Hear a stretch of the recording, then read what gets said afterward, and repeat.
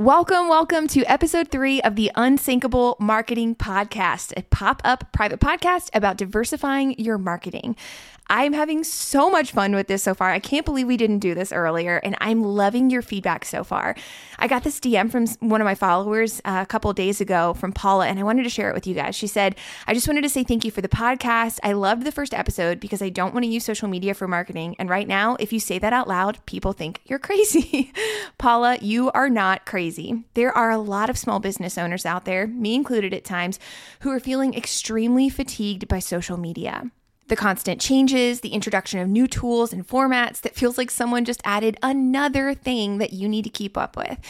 Add to that the constant demand for new content, because I about lost my mind last week when a social media manager on TikTok said she recommends posting multiple times per day. All of that, I'm tired. So Paula, you're not alone in feeling the way that you do.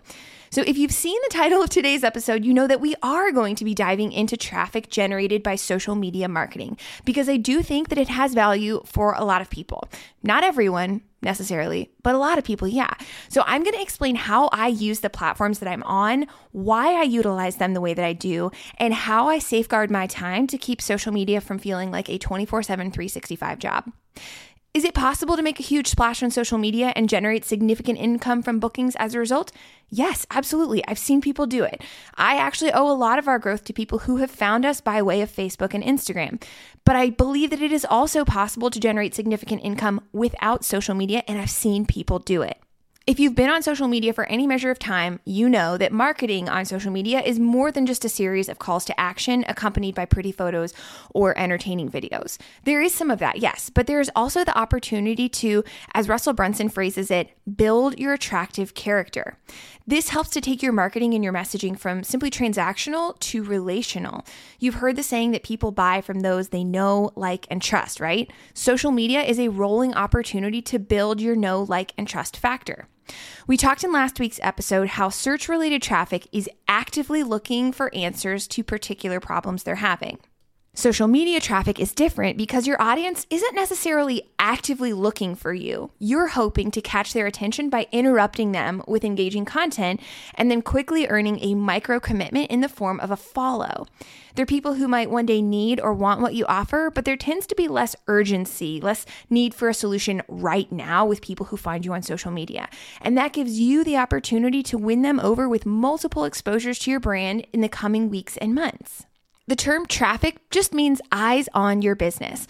The hope in getting your target audience's eyes on your business is that they will like what they see and choose to engage in some way, shape, or form, eventually choosing to take a desired action. For me, that ultimate desired action typically looks like either booking me for a brand photo shoot or becoming a student of mine via one of our courses or products. That's the game for me. I'm not on social media for fun, though admittedly it can be fun and it often makes me laugh. I'm not there to inflate my ego or look for personal affirmation. I am there to grow my business and to help other people grow theirs.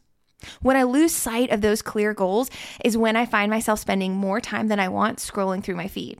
That's when staring at my phone starts to pull me away from being present with my family, from enjoying real life happening around me. It pulls me away from the people and the things that matter most to me when I use social media without boundaries. So I regard social media as a tool for work. In the same way that I don't pull out my laptop and casually answer work emails during family movie night, I try to be very intentional and careful about how and when I use social media. I delete the apps from my phone at night and for the weekend, and we've actually talked about using one of my husband's old phones as a social media home base so that I don't have to keep the app on my phone at all.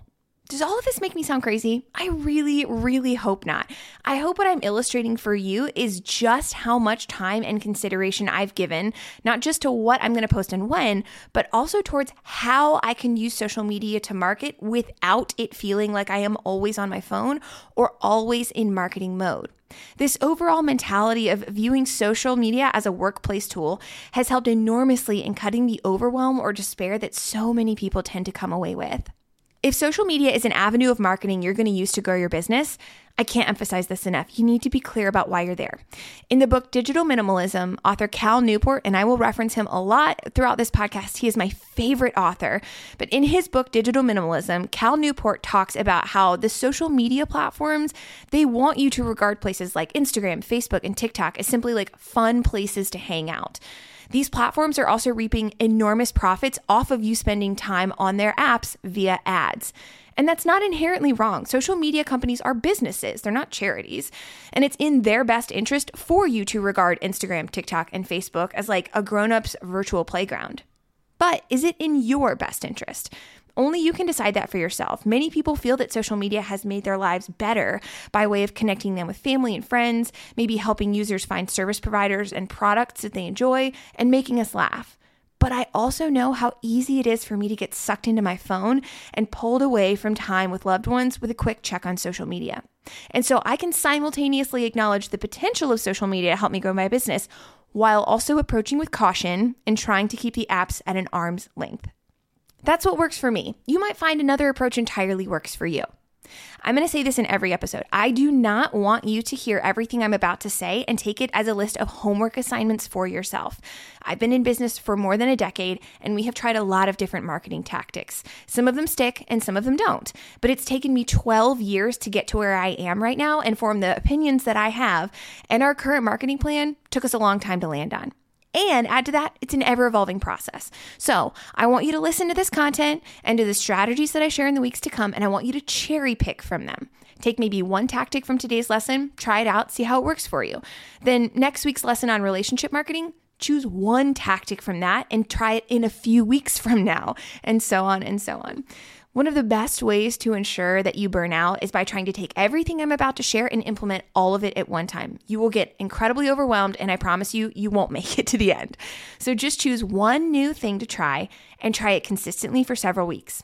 Then once you feel like you've either got a system or a routine established, or you feel like it's not working and you can say that it's not working from a place of having tested it, then you can try or add in another tactic. I'm going to throw everything I do at you in this podcast so you have a well-rounded understanding of marketing. But I also want you to hear all of this as a menu of options for you to choose from, especially if you're starting from zero, okay? Let's work our way through by going platform by platform, and I'm going to break down my tactics for how I use each one of these, and then how we use the various formats of interaction on each platform.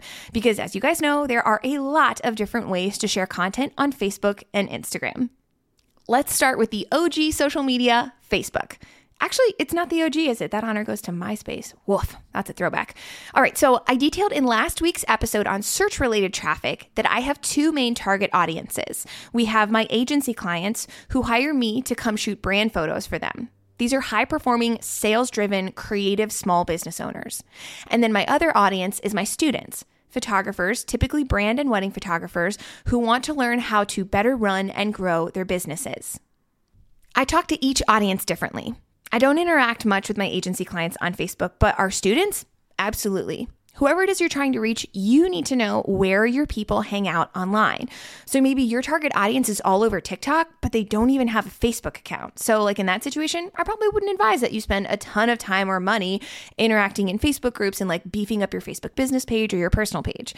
But maybe your target audience is women in their 50s and 60s. You're probably going to have more luck with Facebook ads than pushing out reels of you dancing to whatever song is trending at the moment. Understand who your people are, where they spend their time, and how they use the apps themselves, and then meet them there.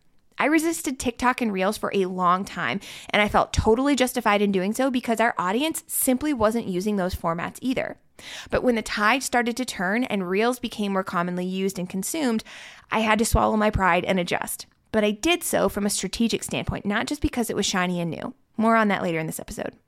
Of all the various ways Facebook offers to interact with an audience, the one I use most heavily is Facebook groups. We have a free group, Brand Photographers Assemble, which I hope you've joined, and that's where I'll occasionally do portfolio reviews, live lessons, answer questions from other photographers, that kind of thing. I love that group. Now, let me be clear. I don't spam that group or use it as a farm system for course students. It is first and foremost a place for brand photographers to learn together and find community. I'll occasionally post referrals in that group, maybe helpful resources from other educators, and I also give feedback and help when needed. I do that because I love teaching and I love answering questions. But I also host that group because it's a way for me to demonstrate value in a consistent way, earning the trust of members in the group. If a brand photographer has never heard of me and stumbles across my courses in my resource shop, they may not know if they can trust me to deliver quality content. Maybe they've paid for courses before that made big promises but turned out to be a waste of time. But a free Facebook group where they can come and learn without risking their hard-earned dollars is a chance for me to demonstrate that I am a good teacher. I do deliver a ton of value. And if this is the free stuff, can you imagine how much better the paid material is?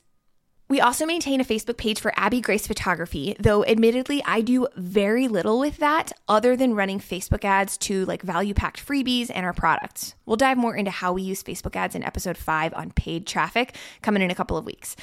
I post links to my blog post on my Facebook page, and I let folks know about things like this podcast, any course releases, cool PR that I may have received. But the engagement on that page is astonishingly low. We have something like 11,000 fans on that page, and when I published a post pointing to this podcast, it got 2 likes. 2. So I don't put a ton of effort into that page because neither of my audiences, my brand clients, or my students are really interacting with me there. I do also have a personal Facebook page, but the updates to that are few and far between. Why? Because I usually forget that people post on personal Facebook pages anymore. I use a Chrome plugin called Newsfeed Eradicator, which blocks my feed for Facebook and Instagram on my laptop browser. See, I used to procrastinate on hard work like by scrolling on various social media feeds, and that's a big problem for me. So the plugin makes that an impossibility. I literally cannot scroll on Facebook and I cannot scroll on Instagram from my computer. And since I don't keep those apps on my phone, can't scroll on my phone either. There are admittedly times when that is slightly problematic because I don't see updates from, well, anybody, unless I intentionally go and visit their personal pages. But on the whole, the improvement to my life has been well worth the trade-off. Could I do more with my personal page if I saw what other people are posting and had the chance to interact with them? Maybe. But to be honest, my goal is to spend less time on social media, not more. So vague promises of, oh, but you don't know what you might be missing, those are not enough to tempt me back into my scrolling tendencies because I know the cost is too high. So that's it for Facebook. Let's move on to another meta platform, Instagram. I have a love-hate relationship with the gram. I really appreciate the way that it's assisted me in growing my business, but I also recognize the platform has been engineered in such a way to take advantage of our desires for connection, approval, and inclusion. I'm wary of adopting new formats introduced by Meta because I do not want to fall prey to shiny object syndrome, where we assume that because a feature is new and because it's internet related, it must be good for our businesses, right? I am an extremely slow adopter of new methods because I want to make sure that they align with how I want to show up as a brand. The Abby Grace brand is intentional and purposeful, and I have an almost unhealthy commitment to excellence. So my thought process is always, if I can't show up on whatever format is introduced and do it well, or even if I can do it well, if it isn't purposeful and in alignment with my values, I won't do it. You do not have to use every new method of social media that gets introduced. You can pick and choose what works for you to help you reach your audience. Adopting new social media methods for me is a combination of questioning whether my people and my audience are going to be using said method and how it jives with my goals and values as a business owner and a human. I will admit I've been guilty in the past of dismissing new features outright because I didn't understand them. And because I didn't understand them, I assumed they didn't have value. And that's an overcorrection. So I do think it's good and wise to examine whether new features could benefit you and your business. I just want to make a wise choice about whether to adopt that new feature, not a decision born out of FOMO. I'll reference the book Digital Minimalism again. Cal Newport talks about the difference between the any benefit approach versus the craftsman approach. The any benefit approach, it looks at a tool and asks, is there any benefit, any at all, that I might gain by using this tool? If it's a yes, no matter how vague that benefit may be, they adopt the tool.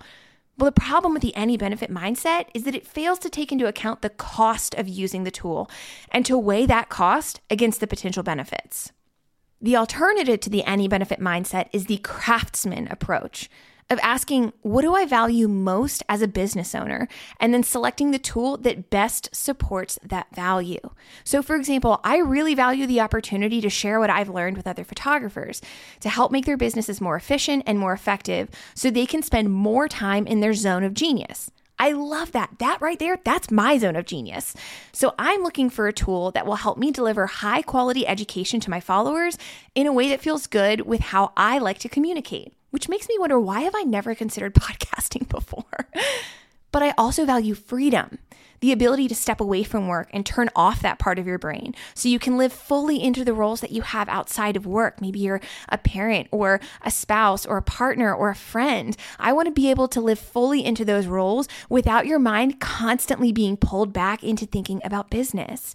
If I can manage to do that with a new social media tool, and I feel like it is the best way for me to reach my people, I'll adopt it. If not, I probably won't.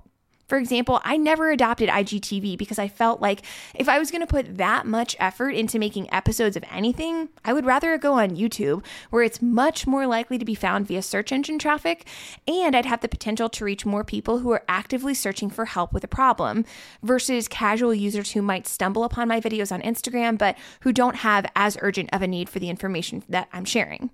Your next question might be, well, couldn't you just repurpose YouTube videos for IGTV?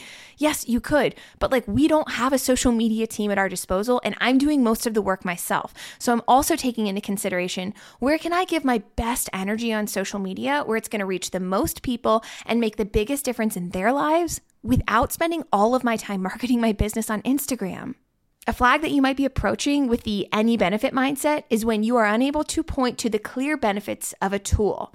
How does it help you grow? And I mean growth beyond just vanity metrics. Vanity metrics are numbers that make you feel good, but do not necessarily tie to your bottom line. So follower count, view count, like count. If your business is one that can point to a clear line between higher engagement and higher profit, go for it. We do not necessarily see that same clarity with social media and my business.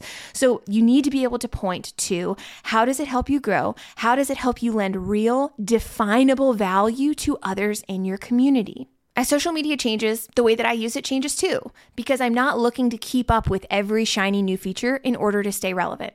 This is the whole reason I decided to focus this podcast on numerous forms of marketing, because while social media can be helpful, it's also in social media's best interest to keep you on their platforms.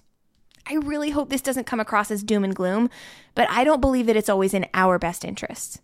Because regarding social media as the be-all, end-all of your marketing strategy, it keeps you dependent on social media for bookings instead of branching out and exploring where else clients might be able to find you.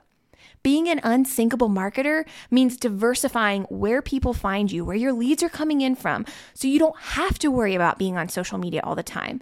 So you can make the choice to do Reels or not from an informed standpoint instead of adopting the format out of fear of falling behind.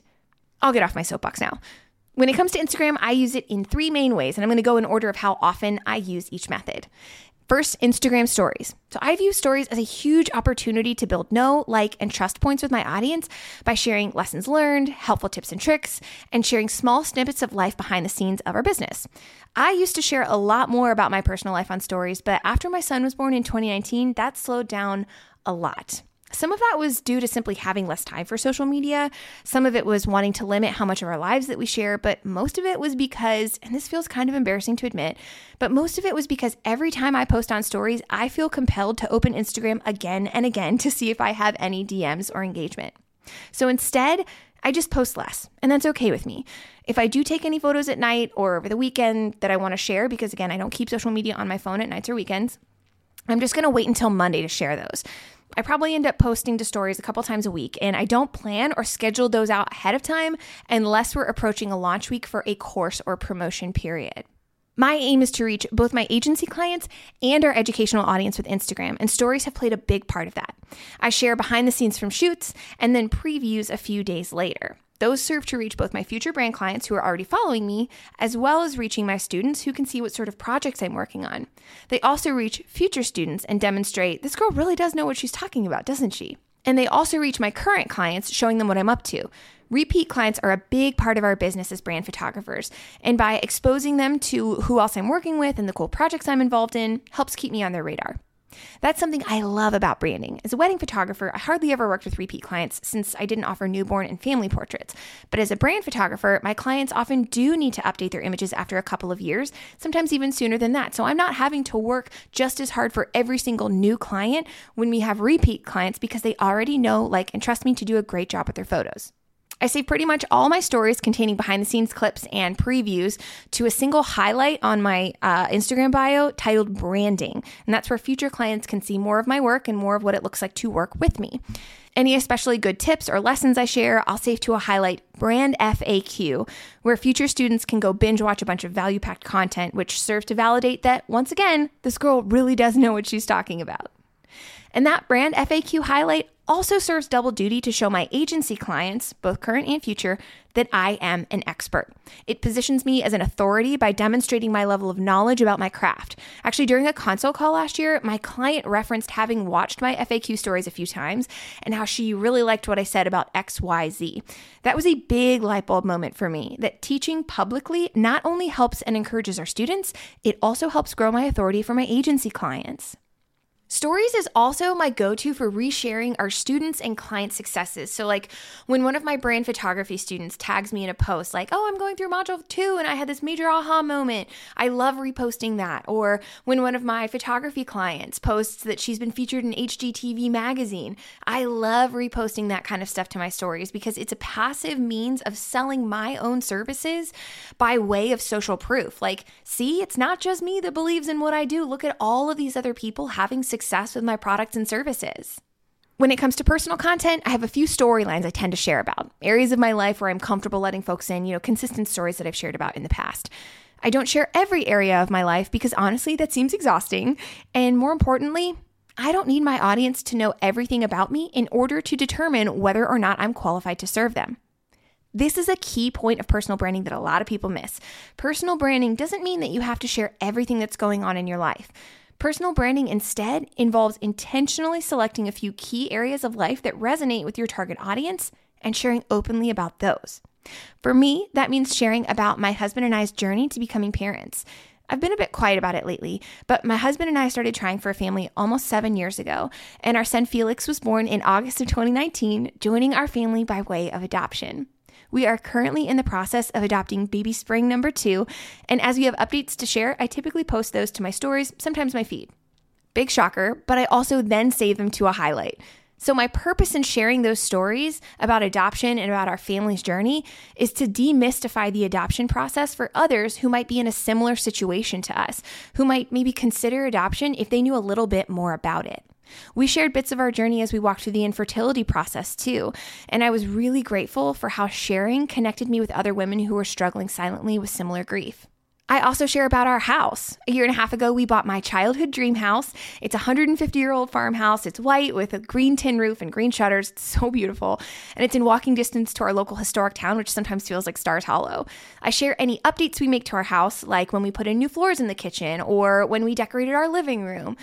This house has nothing to do with my photography or educational offers, but it serves to humanize the brand even further, and it helps our followers get to know me, giving our followers a peek into our lives beyond just the work that I do. There's a lot I don't share though. Like I don't share every trip we take or the meals we eat or the date nights that Matt and I go out on. And that's mostly because I don't want to have my phone on me all the time. I do save any stories with my son in it to a highlight titled Felix. I think actually we're now up to Felix 2 because I maxed out the first one, but that's really just for me to go back and watch whenever I want to. I view the high quality educational content that I share on stories as sort of deposits into the bank of goodwill. I like to make a lot of deposits into that account so that folks don't feel like they're getting spammed with requests to buy our products every time they view my stories. I do share about any offers we're currently promoting, but I do so sparingly because this counts as a withdrawal from the bank of goodwill, and I never want to overdraft. If we're in active launch mode for Brand Photography Academy, you're going to hear me talking about the benefits of the course, sharing kind words from past students, reposting stories from new students who are pumped to have just signed up, that kind of thing. If we're running a Black Friday sale, you're going to see me post reminders of when that sale is ending. I will be honest, this is by far my least favorite way to use Instagram, but as a course creator who uses social media, it's helpful, honestly, for reminding folks when the deadline to doors closing is approaching. So I use stories for promotion, but again, I do so sparingly. Because the Instagram algorithm rewards people for using whatever their newest format is, it's no surprise that my number of views for stories has tanked over the last few months, which is really disappointing and frustrating, especially when we're in a promotion period. Instagram is pushing people towards Reels instead, which is why I decided to finally grit my teeth and give those a try, which we'll talk about in a minute. Let's move on to the Instagram feed. I really appreciate how the sentiment about feeds has changed over the last year or so. Those perfectly beautiful, curated feeds that used to be regarded as like the height of social media marketing, I'm seeing fewer and fewer industry leaders stick to that line anymore. I'm seeing more honest photos, images that are not perfectly curated, iPhone photos of kids on their feeds of, people who used to only post professional photos with a limited color palette. I love that. I love seeing that. I tend to overthink posts to my feed because, granted, I am a professional photographer, and as a result, I don't post very often. Well, I mean, it's the result of overthinking it, but also the fact that like Instagram doesn't prioritize static posts to your newsfeed anymore. I don't know about you, but my engagement on my feed has been in a slow decline for several years. These days, if I'm going to post to my feed, it's likely going to fall into one of three main categories. It's either going to be a carousel of images from a recent shoot to appeal to my agency clients and show that I'm in demand, or a juicy, like high quality tip or series of tips for my educational audience, or a personal update on my family. I pre-write my posts in Planoly. It's an app that I use to pre-schedule posts, and I typically schedule them for like 8 or 11 a.m. during the week. And I never post to my feed on weekends. Firstly, because I, again, do not have social on my phone on weekends, but also because my audience is not as engaged on weekends. I don't obsess over hashtags, and I typically only include the ones that I personally want to be able to track, like hashtag Springman Journey to Baby or hashtag Abby Grace Brand Portraits. You'll probably find other social media advisors who will tell you that like hashtags are really important. I don't know, but honestly, I just don't care that much, so I don't use them that much. Oh, and my reels also get posted to my feed, which brings us to the final of the three formats that I use on Instagram, Reels, which I know has been on a lot of your minds recently, mine too. And also here, I'm going to combine Reels and TikTok because in general, I am posting the same thing on both channels. Now, there are definitely some nuances between those two channels, and we'll go into those at the end here, like the differences that I've observed between TikTok and Reels. But like, I'm going to use the term Reels and just know that unless I specify otherwise, I'm talking about both Reels and TikTok, okay? So one of the goals that I committed to earlier this year was to post 2 to 3 Reels every week. I will admit that has the potential to feel all-consuming. And it, like, at times I feel like, oh my gosh, is there anything I'm doing marketing-wise other than Reels and TikTok, which is actually part of the reason that I started this podcast in the first place, because I know just how crucial it is for us to diversify our marketing. So we haven't shared this with our newsletter friends or like social media chainers, but I worked with a Reels expert for a couple of months to help me generate ideas for short-form video content. So like I would upload to a Google Doc the stuff that I wanted to talk about, or maybe like our launch schedule, or like pieces that I was seeing pulled out from our brand photography students that were big aha moments, and I wanted to be able to create a reel based on that because I knew it could be helpful to the mass market. And then my Reels person took those and like paired them with like trending songs, or even like put together like a mock-up video for those. It was amazing. The reason that we did that, the reason that we decided to work with a Reels expert is because you remember how I said that I've got like an almost an unhealthy commitment to excellence? I knew I wanted to do Reels because I wanted to test it out and see if that was like a viable place for us to generate traffic. But I didn't want to show up and look like an old person who was totally out of touch with like what the current trends are. Like, like your Aunt Judy who used to type in all caps on Facebook. I didn't want to do that. So if I was going to do Reels, I needed to do them well, embracing the nuances of the platform, like not showing up and doing a trending song that's been out of fashion for like 6 months, which makes you look like you're out of touch. But in order to understand those nuances, I knew that I was going to have to like watch a ton of videos. And I really, really didn't want to have to do that. I didn't want to spend more time on social media. And that's my hope for you, is to spend less time on social, not more. So we hired someone to do that research for us. And I will say this, like I've become a lot better about coming up with original ideas because of working with her. It's almost like my brain needed to click in place how to think in terms of Reels, and working with her helped me do that.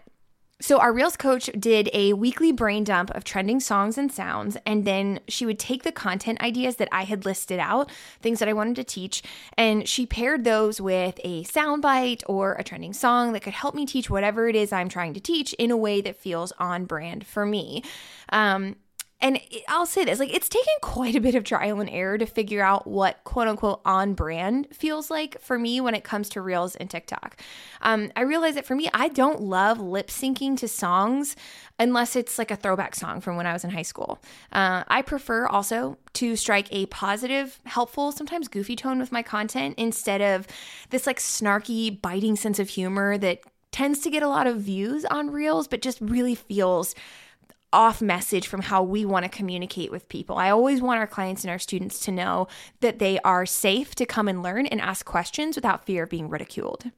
My initial thought in starting to use Reels is that we would get folks to our email list by offering freebie downloads that were associated with whatever video that I posted. So like, hey, here's the lighting gear, like, 5 pieces of lighting gear I can't live without for brand shoot, download my lighting gear at the link in bio. I've seen that method work really well for other people in the past, keyword being in the past, because we're at a place now where like Reels, you're no longer an early adopter. So like Instagram's not giving the same emphasis behind prioritizing Reels like they used to. So like that method that maybe worked a year ago or even 6 months ago is not getting the same kind of traction that it used to. So like that whole post to download thing in tandem with the Reel did not work out as well as planned for us. I was actually really disappointed with the download numbers we saw there, just being frank, because you and I, we've been hanging out for a while now on this podcast. I feel like I can be honest with you. And I think part of the reason behind that is because our audience has become wary of freebie downloads, because honestly, you guys can probably get so much email already. And you know that if you sign up for a freebie, it's going to add you to somebody's email list. So I get it. I get why downloads have been slow. But then we also haven't seen, like, in committing to posting to Reels, 2 to 3 times a week for a whole quarter, we also have not seen a significant uptick in followers either, which I was also a bit bummed about. We posted a few Reels last September when we launched our course, and I gained like 200 to 300 followers after only 5 videos. But because, like I said, because more people are using Reels now and we're not in early adopter mode anymore, there are more people competing for attention, which means slower growth. The landscape is more crowded. I'm also only posting 2 to 3 times per week. And right now, the prevailing wisdom is that in order to gain momentum quickly, you have to post anywhere from like 3 to 10 times per day on TikTok in the beginning and keep that up for 30 days. Guys, that's banana pancakes. You and I have actual client work to do, right? Most business owners simply cannot spend all of their time on marketing, and certainly not marketing on one platform. Or what about blogging and podcasting? What about relationship building and YouTube? All of those things matter. We can't just abandon all of our other marketing efforts and all of our client work in order to pump out a bunch of content that continues to keep people on Instagram or TikTok's platforms. So I'm not saying, I have a tendency to express opinions passionately. So please know, I'm not saying that it is wrong to jump on the 3 times a day for 30 days train. If you have the bandwidth to do it, I have seen that work well for business owners. And if you can find a way to batch record a ton of videos in one day that are going to last you for weeks, go for it. But what I am trying to say is, if you hear that like 3 times a day or 10 times a day for 30 days thing, and you feel overwhelmed, you're not taking crazy pills, okay? That feels insane to me too. And here's the thing, the best practices for TikTok and Reels, that changes really quickly. As of now, the optimal video length is like 7 seconds, and that'll probably change, who knows, by the end of this sentence. I mean, heck, my best performing Reel thus far was 43 seconds long. But it also depends on your audience. Like one of my agency clients was just telling me that her best performing TikTok was a video that was almost 3 minutes long. So like it really does depend on your business. I'm attempting to use Reels as a way to drive traffic, and right now it doesn't really seem to be doing anything other than driving views, which granted might be helpful. Maybe it's re-engaging some of our followers who haven't interacted with my account in a while, keeping me top of mind, helping remind them that this girl really does know what she's talking about. And so when I look at Reels and TikTok in terms of top of mind marketing, it does feel like an important piece of the marketing pie. But just getting views is not enough in the long term. Views don't pay bills. Heck, followers don't pay bills. Our business grows, my business grows, when we book new brand clients and when we help brand photographers grow their businesses with our courses and products. So while views are fun and new followers are fun too, and I love getting comments and engagement on Reels, I'm interested in how Reels can assist us in helping more people and how it can help grow our business.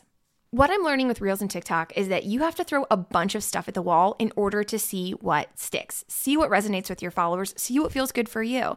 And you might find that nothing feels like it's sticking, and that's okay. Remember, your goal is to figure out where your target audience hangs out and then to meet them there. I also never want to lose sight of my brand's identity in my efforts to drive traffic with a new channel. I never want to be so focused on getting new followers that I start posting a bunch of videos that communicate in a way that feels inauthentic to me. My brand is, I don't know if you can tell already, my brand is very intentional and purposeful. It's funny, but it's also simultaneously a little bit chic. My website designer aptly named it a walking contradiction. I don't want to sacrifice any of those qualities for the chance to go viral. I have worked way too hard to establish my brand's identity, and I'm not willing to lose that in my pursuit of what's new or shiny. So my plan moving forward is still 2 to 3 reels per week, filmed ahead of time, filled with purposeful content, taking into consideration who is this video for? How is it going to encourage, edify, or educate my viewers?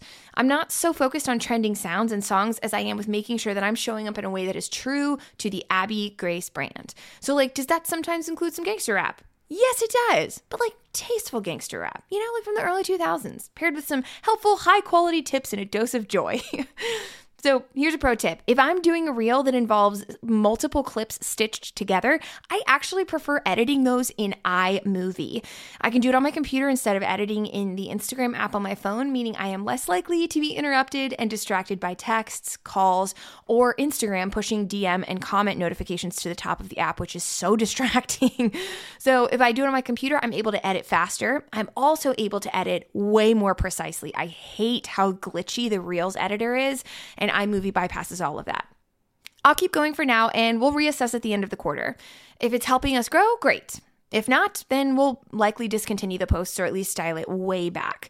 I'm trying my best to treat this like a science experiment because that helps me keep from feeling like I am a success or a failure based on how well or how poorly a video does. So I told you guys there are some key differences, some nuanced differences between Reels and TikTok.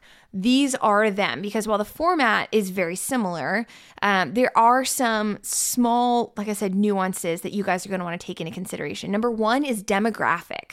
Instagram attracts a slightly older and a broader audience than TikTok, which makes sense because Instagram does a lot more than TikTok. Instagram's also been around for a lot longer than TikTok. So keep that in mind as you're considering where your audience actually spends time. My educational audience is more likely to be on Reels than TikTok, but that's also beginning to shift as more people realize that they can easily post content across both channels. I feel like right now, TikTok has more potential to reach new people instead of simply reconnecting with Instagram followers who haven't seen my stuff in a while. And both of those have value, but they also require different kinds of effort. So on Instagram, I can show up like the authority I am, but on TikTok, I have at present 38 followers. And the number of followers, and let me be clear, doesn't change the fact that I am an authority in my field, but it does mean that new folks who don't know who I am and have randomly stumbled across a video that I posted, I have to be more intentional about earning their trust and demonstrating that I am indeed an authority because I do not have, 20,000 followers behind me that is a little bit of a credibility signal to people, whether that's earned or unearned. You guys, you look at the numbers on someone's Instagram and if it's a big number, you're impressed and probably assume that they're doing something correct, whether or not that's true.